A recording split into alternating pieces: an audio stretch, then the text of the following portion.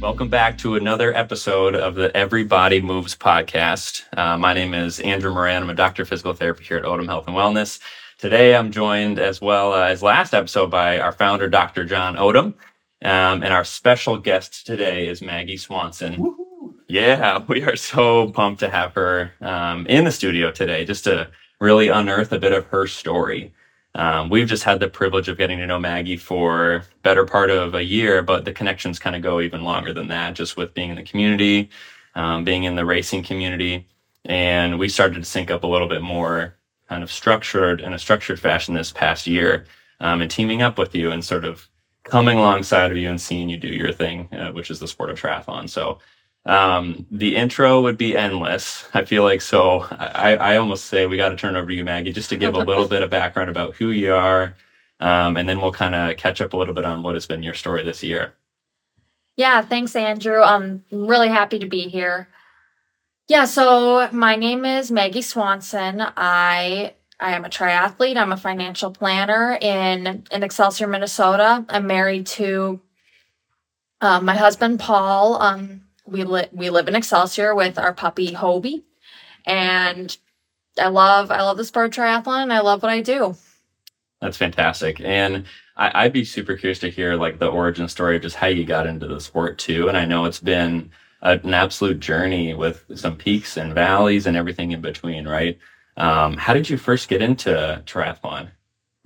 So I grew up swimming. So I already had that as a base.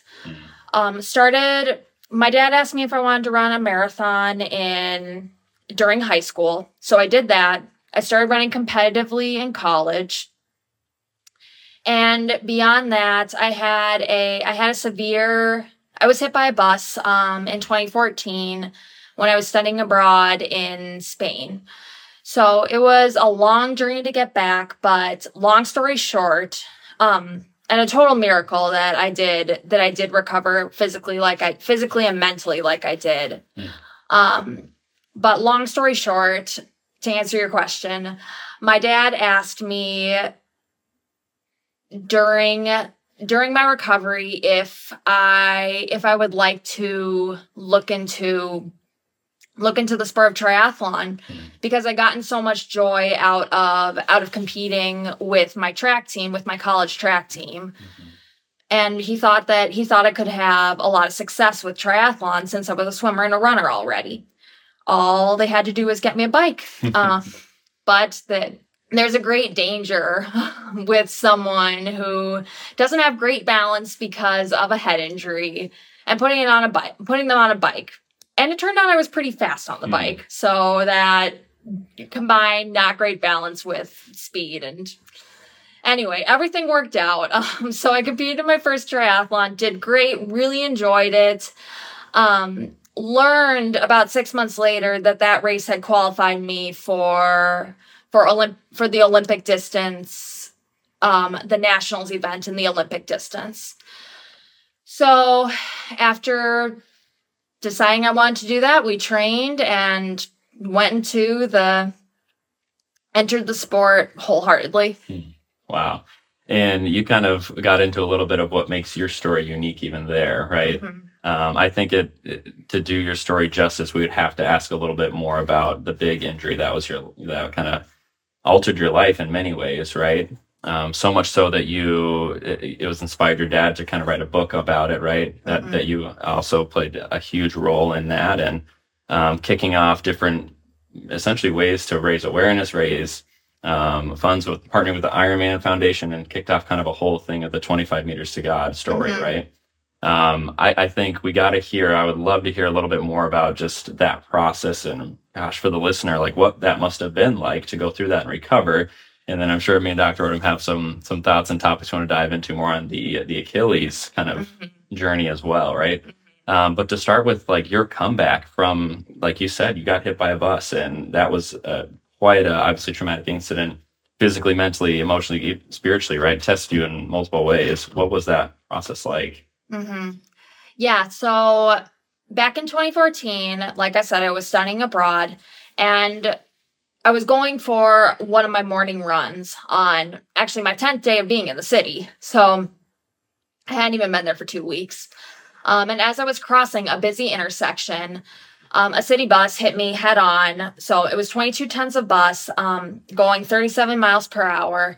And it launched me 25 meters in the air.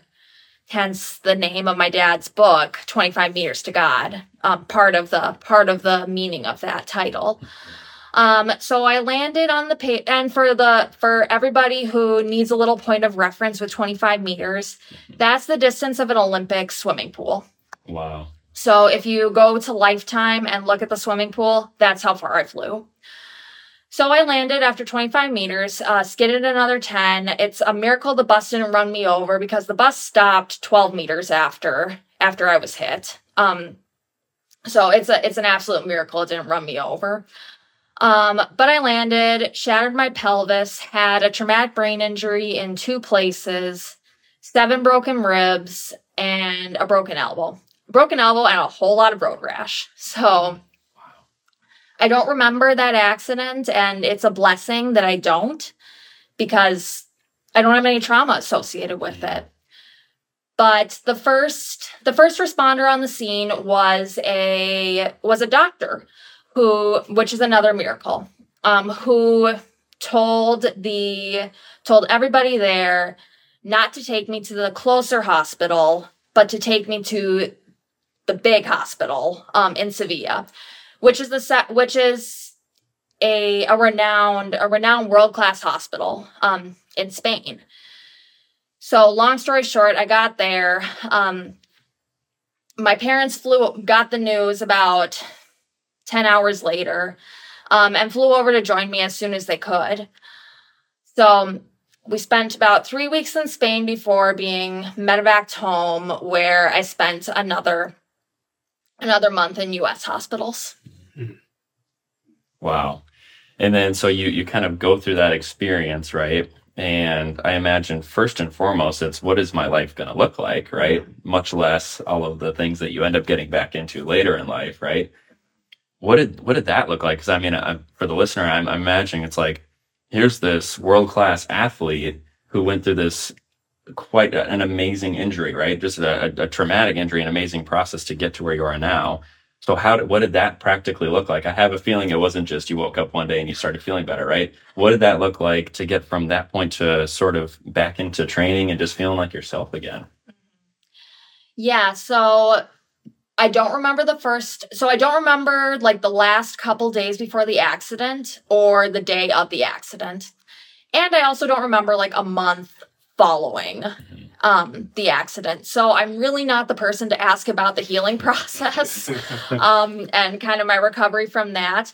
From what I've heard and what I know from after I remember that. I remember my first memory is July 4th. I remember the fireworks outside of Bethesda Hospital. And what I know is that I spent a lot of time with PT. It was just a long process to begin to piece everything back together. I was going to therapy a lot, physical, speech, and an occupational therapy. And thankfully, just through amazing healing, amazing medical help, and God's help, I went back to college as a part-time student the fall after my accident. Wow. Mm-hmm. Yep. So you kind of made that, you put in all that work and you condensed it in a nice little story there, but that's a ton of work, right? Yeah. Just to get back to going into, I'm going to be a student again, right? Especially post TBI, right? That's no small undertaking either. And so then at what point, I guess, did you say, I'm going to start to try to maybe lace them up again or start to get on a bike, right? Like when did those thoughts start to kind of come back to where you wanted to get back into some sort of training? Yeah. So my healing did take a while. I wasn't cleared to run for many months. And my orthopedic surgeon, he cleared me to run the fastest he said he cleared anybody with a person as severe of an accident as mine. He said I was the fastest he'd cleared anybody to run with that. Which for the listener, that's foreshadowing for what's coming later on the Achilles. But anyways, yeah, not to cut you off, but no, that's okay. Yeah. So getting back to it was hard. I don't want to sugarcoat that because it was hard, and there were times that I really felt discouraged, and I really wanted to. There were times I wanted to give up. But my first run. So I did my first run with my dad. My dad has been a constant throughout my story, and I'm very grateful for him. So did my first swim and my first run with my dad. And it was slow and it hurt, and I hadn't run for 4 months. So it was hard to get back into. And that's kind of the theme of my story. Going back to school was hard. I had a lot of academic support and a lot of support from my friends and my family and the medical community and everybody, but it was hard. And it took a long time to get fully back to 100%. Spiritually, emotionally, relationally, academically. It took a really long time, but through hard work, I kept doing what I was told. And I kept believing that God was going to help me, that I was going to heal, and that I could get back to where I was if I kept working hard and stayed focused on the goal. Yeah, it honestly is just miraculous, right? And like he said, you didn't want to sugarcoat it because we're here sitting down for a brief conversation, but that's months, years, like that's a long period of time that you're rolling up your sleeves and continuing to put in the work and lean on the experts and family that are around you, right? And it is miraculous. That's just like amazing. So, and I think also, right, like it's one thing to be able to get back to running, swimming, and biking, but I'm sure your family, I'm sure you, in some ways, were just grateful to be alive again. Oh, totally. Yeah, that's so. So talking to my parents talk about how their goals for my recovery in the initial 24, 48 hours were praying and hoping. I hope she survives. I pray she survives. And I pray that she can live some sort of semblance of the life she was living. Because I was on those prayer chains. Yes. And that was the request. Yes. Was life, so we started there.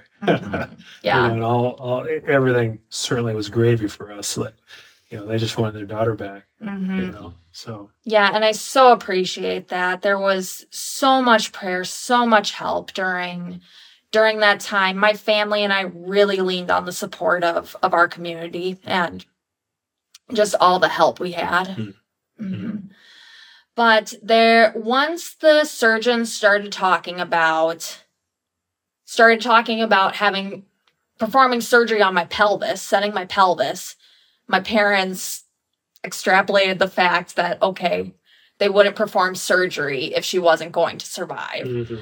So then the goal became, okay, what does this look like? And they didn't know. I mean, no one knew. No one knew that whole summer. And it wasn't until much later in the summer that it was even an option to go back to school. I remember talking to my mom in July and my parents and them saying, you might not be ready to go back to school. And that was devastating. I just wanted to be with my friends and I just wanted to be normal. And I wasn't normal, and I wasn't normal even when I went back to school. I had to go to bed early. I just couldn't do the things that normal college students do. And it's kind of that through that period of adjusting and sort of learning and leaning and trusting, right? And I imagine that just eventually builds this confidence and trust that, I think I could see some progress, some growth towards things that I ultimately thought might be just a far cry from whatever I could get back to, but they slowly became a more a reality for you, right? Which I guess brings it to the point where we started to get to kind of be in sync with you. I know I'd heard your name. We actually went to the same high school, right? We were a few years apart, so we went to a bigger high school, Minnetonka, go Skippers, right? But then we kind of heard this name kind of popping up on the leaderboards of all these local triathlon races, right? And here I am, Joe Blow guy, trying to essentially, have some fun with just very loose competitor over here. But then I see Maggie Swanson just winning races overall, right? And it starts to get your attention and gets the attention of the community. And we hear this story, and we're like, we gotta like find a way to sync up with Maggie. How do we team up with this woman? She's like after it, right? She has this very compelling story. And so that's when we kind of got synced up and said, let's come in and do like a partnership with you, right? And that's how we got connected, which was super fun to kind of see and start to grow together, right? And that takes us into Chattanooga, right? Yep. Yep, Chattanooga. Yeah. So what happened in Chattanooga? So Chattanooga was a half Ironman. So to back up a little bit, I had won the full Ironman at Madison in 2022. So, and qualified for the World Championships Kona. So with that, I was like, well, I'm just going to build my season with Kona as the culmination. So first race of the year was Chattanooga, which was a half, and race was going great. I was in the lead, having a great run. And I felt my ankle, my Achilles have been bothering me, but I figured it'd be fine for a half Ironman. Like it should be fine. So it felt great off the bike. Started to feel a little worse at mile 8. I was like, I'm just gonna keep going. I have 5 miles left. Mile 9 started feeling a little more worse. I was like, 4 miles left. Mile 10 and a half, I felt something pop in my ankle, and I fell into the side of a hill, and that was it. I knew that something had happened, and tried to get up, couldn't. That was not going to happen. So finishing the race was out of the question. Basically, some very nice competitors got people to head back to me and take me to a golf cart that drove me back to the medical tent, in summary. And we come to realize through MRIs that I had a partial tear in my Achilles. Which is such a tough blow, right? Mm-hmm. And it's this like you're peaking. That was going to be a fantastic race, by the way. Do you remember paces like that you were on track? Like yeah. It was, I remember talking with you kind of a little bit with you and your dad, right? It was going to be a fantastic race. Mm-hmm. What was that going to look like for you? I was I was. So like I said, I was in the lead. I was running 6:30, so I was gonna break an hour and a half marathon. I think I was on track for, or half marathon. I think I was on track for a 1:27. Mm-hmm. But yeah, so I was hopeful, and I had people telling me as I was going through it, you're in the lead, just hold it, and and that wasn't what happened. Right. Mm-hmm. And so you get the news, right? And we're helping you out in that process. Like, what do we do, right? Mm-hmm. Decision-making process. Started seeing a specialist or two to decide what's the right option here. And you settle on seeing a Dr. Mike Anderson. Yep. Dr. Mike Anderson at Summit Orthopedics. Mm-hmm. Yep. And got a very optimistic kind of perspective and outlook on what that would look like surgically, right? Mm-hmm. Which was, I imagine, pretty attractive. And I guess, you decide to go forward with that option, surgical intervention, which when having a torn Achilles, right? And redoing your stuff and kind of teaming up with you, right? Just for the listener, there was a couple portions of Maggie's injury that she's given me permission to kind of dive into, right? There was the soleus compartment of of the Achilles. The lateral gastrocnemius portion both of those were completely ruptured, right? And the endurance athlete, we hear so much about the soleus muscle and how it's the powerhouse of distance running, quite literally.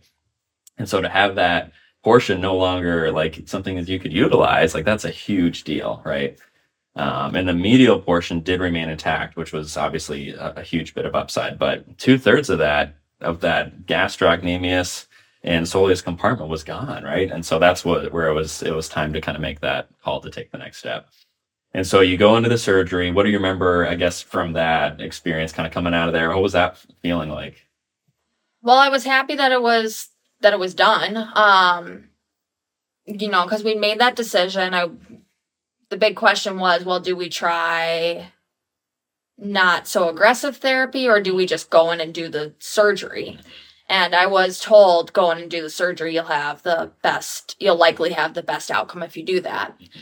But up until that point, I was questioning it and questioning, like, do I really want to go through this? Do I really want to be on my back for 2 weeks? But then it was done. And then I was on my back for 2 weeks, which was frustrating, disappointing. But a lot of good things came out of that time. I spent some really nice Saturday mornings with my husband, Paul, watching our puppy run through the grass. I played gin rummy with my grandma. That was great. So lots of blessings during that time too. Fantastic. And Dr. Odom, we see this a lot, right? We manage things what you would call conservatively, right? Non-surgical intervention. Yep. However, of course, there are those times where we got to pivot and say, no, this individual needs something outside of what we're going to offer in this clinic, right? Any thoughts on like that? Like, because that individual's coming through, and I remember we're kind of sitting down. It's like, is there a possibility here, or is this something where we got to kind of look outside of our not scope per se, but what we're offering right at the clinic? Yeah, I think you said it well. I mean, we always want what's best for our patient athlete. We are on the same page as far as that goes. I think a lot of times, though, most of our athletes and patients, if they're going to see a surgeon, then usually that's the only thing they hear, and then they don't hear other things. And so, I think sometimes I won't use the word defensive, but that's why sometimes we spend so much time educating our patients about conservative measures and options and that sort of thing, because lots of times those can be even better than a surgical option. But certainly when the indication is surgical, we are all for it, because it's a blessing to have those tools. It's a blessing to be able to kind of get that repair, and we are all for it. Again, some situations are pretty clear indication. Some situations are not so clear indications. And so when it is clear, like in your situation, Maggie, then, we're right there behind you. Well, and just your approval with going forward with the surgery, that was a big factor in our decision to go forward with it and to do it. And I'm grateful we did it when we did, because we were talking about waiting until July and seeing if it got better. But your counsel really helped with that. So then here we are, you go forward with the surgery, and I had a couple dates written down. Surgery was on June 2nd, I believe. June 2nd was surgical date. And so you come out of there with sort of some optimism based on kind of what the surgeon was telling you, right? And then on my end, I'm kind of thinking, all right, let's see, right? We don't want to push too hard on this thing. We know Kona is there. At that point, I can almost say, like, I was thinking that would be a miracle, right? To get back to Kona and to race this thing. We know, like, and everybody in the world right now, if all sports is probably knows what an Achilles rupture is the time frame. Like, we looked in Minnesota. I was joking with Maggie because I was saying I was asking her if Kirk Cousins called her to see what she did for her recovery, right? But we hear Rodgers, Kirk Cousins, all these kind of high profile athletes are dealing with this right now, right? And so we hear this time frame, and Kona is about 4 months post-operative. That's when the time frame would be. So all conservative measures, all conventional wisdom is saying, hey, like, no, not happening. Let's get you better. We'll go with your tissue, your time frame, your healing, but we need to look beyond Kona, right? And I got to say that was my perspective. However, you got to appreciate Maggie, right? And her willingness to roll up her sleeves. And her history, where back to the previous doctor said, I've never seen anybody get back faster. I've never cleared anybody faster, right? And so there's a few factors in play here. We know it's God was definitely on your side in this, and this was supposed to happen because this almost shouldn't have happened, right? But yeah, pretty crazy to kind of see your progression there. June 2nd comes, get the surgery, and I remember really having my eyes on the prize on that 6-week follow-up with the surgeon to sort of say, all right, where are we at? What are we seeing here? What are we looking at, right? which was that appointment. Would you recap that a little bit of what the surgeon's reaction was to your progress at that point? I remember you saying a couple things to me of like what that exchange kind of looked like. Yeah, he was thrilled with my progress. He was very optimistic with everything. He still said that Kona was probably not going to happen, so I should probably like take that out of my mind. And honestly, I kind of had told myself like and warned the fact that I wasn't going to Kona like earlier in the summer. So that was kind of what I expected him to say. But no, he was very optimistic with everything. And yeah, I didn't run after that appointment, but I did begin some biking, and swimming. I was able to start kicking, in swimming. So that was just so nice to be able to actually do something. Yeah. And I think for the listener too, it's like training had to start at some point. So I remember that was a huge, huge topic of when can we get you training if this is to happen, right? If there's any potential for this to happen. And so cross training was a huge part of your recovery, even before we were gaining clearance to run, right? So that had been going on. I remember our conversations weekly are like, what's our weekly wattage? Like, what can I get away with this week to get some intensity in? Luckily, swimming was kind of on the table almost from the get-go. But yeah, that was such a discipline you could pour into, luckily, right? But it was August 17th, about 2.5 months post-op, that we did the first run, right? Which that number should just be like, she ran 2.5 months post-operative for an Achilles tear. That's unbelievable, right? And now that was my reaction too. It's like, we're doing this. We've been cleared to do this. This is incredible, right? But sure enough, you're able to do that and proceed with that. And we were able to kind of go with your healing, and that allowed you to get back into return to run. And it was a fantastic kind of process to see. And yeah, I guess to share my perspective for what it's worth, right? Every week that Maggie would come in, it's just she would keep raising the bar, to eventually I had to just say, hey, I have to step back here and accept that this could happen, right? As crazy as this sounds, that you could be towing that starting line, right? And so I guess when did it kind of set in that for you officially it's like, I'm running Kona? Like when was that approximately, give or take, right? And then like, was there an aha moment, or what did that kind of feel like? Yeah, so we had another follow-up with my surgeon about a month from Kona, from what I remember. And at that point, my surgeon said, so I've been running before that. I'd been getting back into running. And at that point, Dr. Mike looked at me and he was like, your healing is great. I'm not concerned about you re-tearing the Achilles. It's like, you have my permission to train as hard, like train however you want. Like, don't, he was like, I would caution you against like doing certain things, but he's like, but I don't think you're going to re-tear it. So go for it. So talking to my dad, we're like, okay, like, is this like, what does this look like? And we held it loosely up until we left for Kona. Like, we were holding on to, okay, this might not happen. Need to be prepared for that. But I just kept doing what the professionals told me to, and that worked well for me. And luckily, thankfully I didn't go backwards, and I just kept moving forwards. Unbelievable. So then that takes us to Kona, and we'd be remiss if we didn't ask how Kona went, right? For those, I'll try to just give highlights. I've never, been, you're there, so we'll rely on you, but warm course, right? Yes. Trying conditions, did a ton of heat training as best you could in Minnesota, which is, you're doing the best you can there. I remember you telling me like wearing multiple layers, like on training runs to try to simulate as best you could, right? So we got to hear the Kona recap, like how'd the race go? Yeah, so heat training, I looked nuts just on my runs because I was just bundled up. I had like winter coats on, and it's like 60 degrees out. But I did it. I did the heat training. So I prepared as well as I could beforehand, and the heat training worked. That was a good thing I did that. Because yeah, Kona is it's a brutal course. It's super cool, but it's a brutal course. Very hot. Through the lava fields, 2/3 of the bike course is through the lava fields.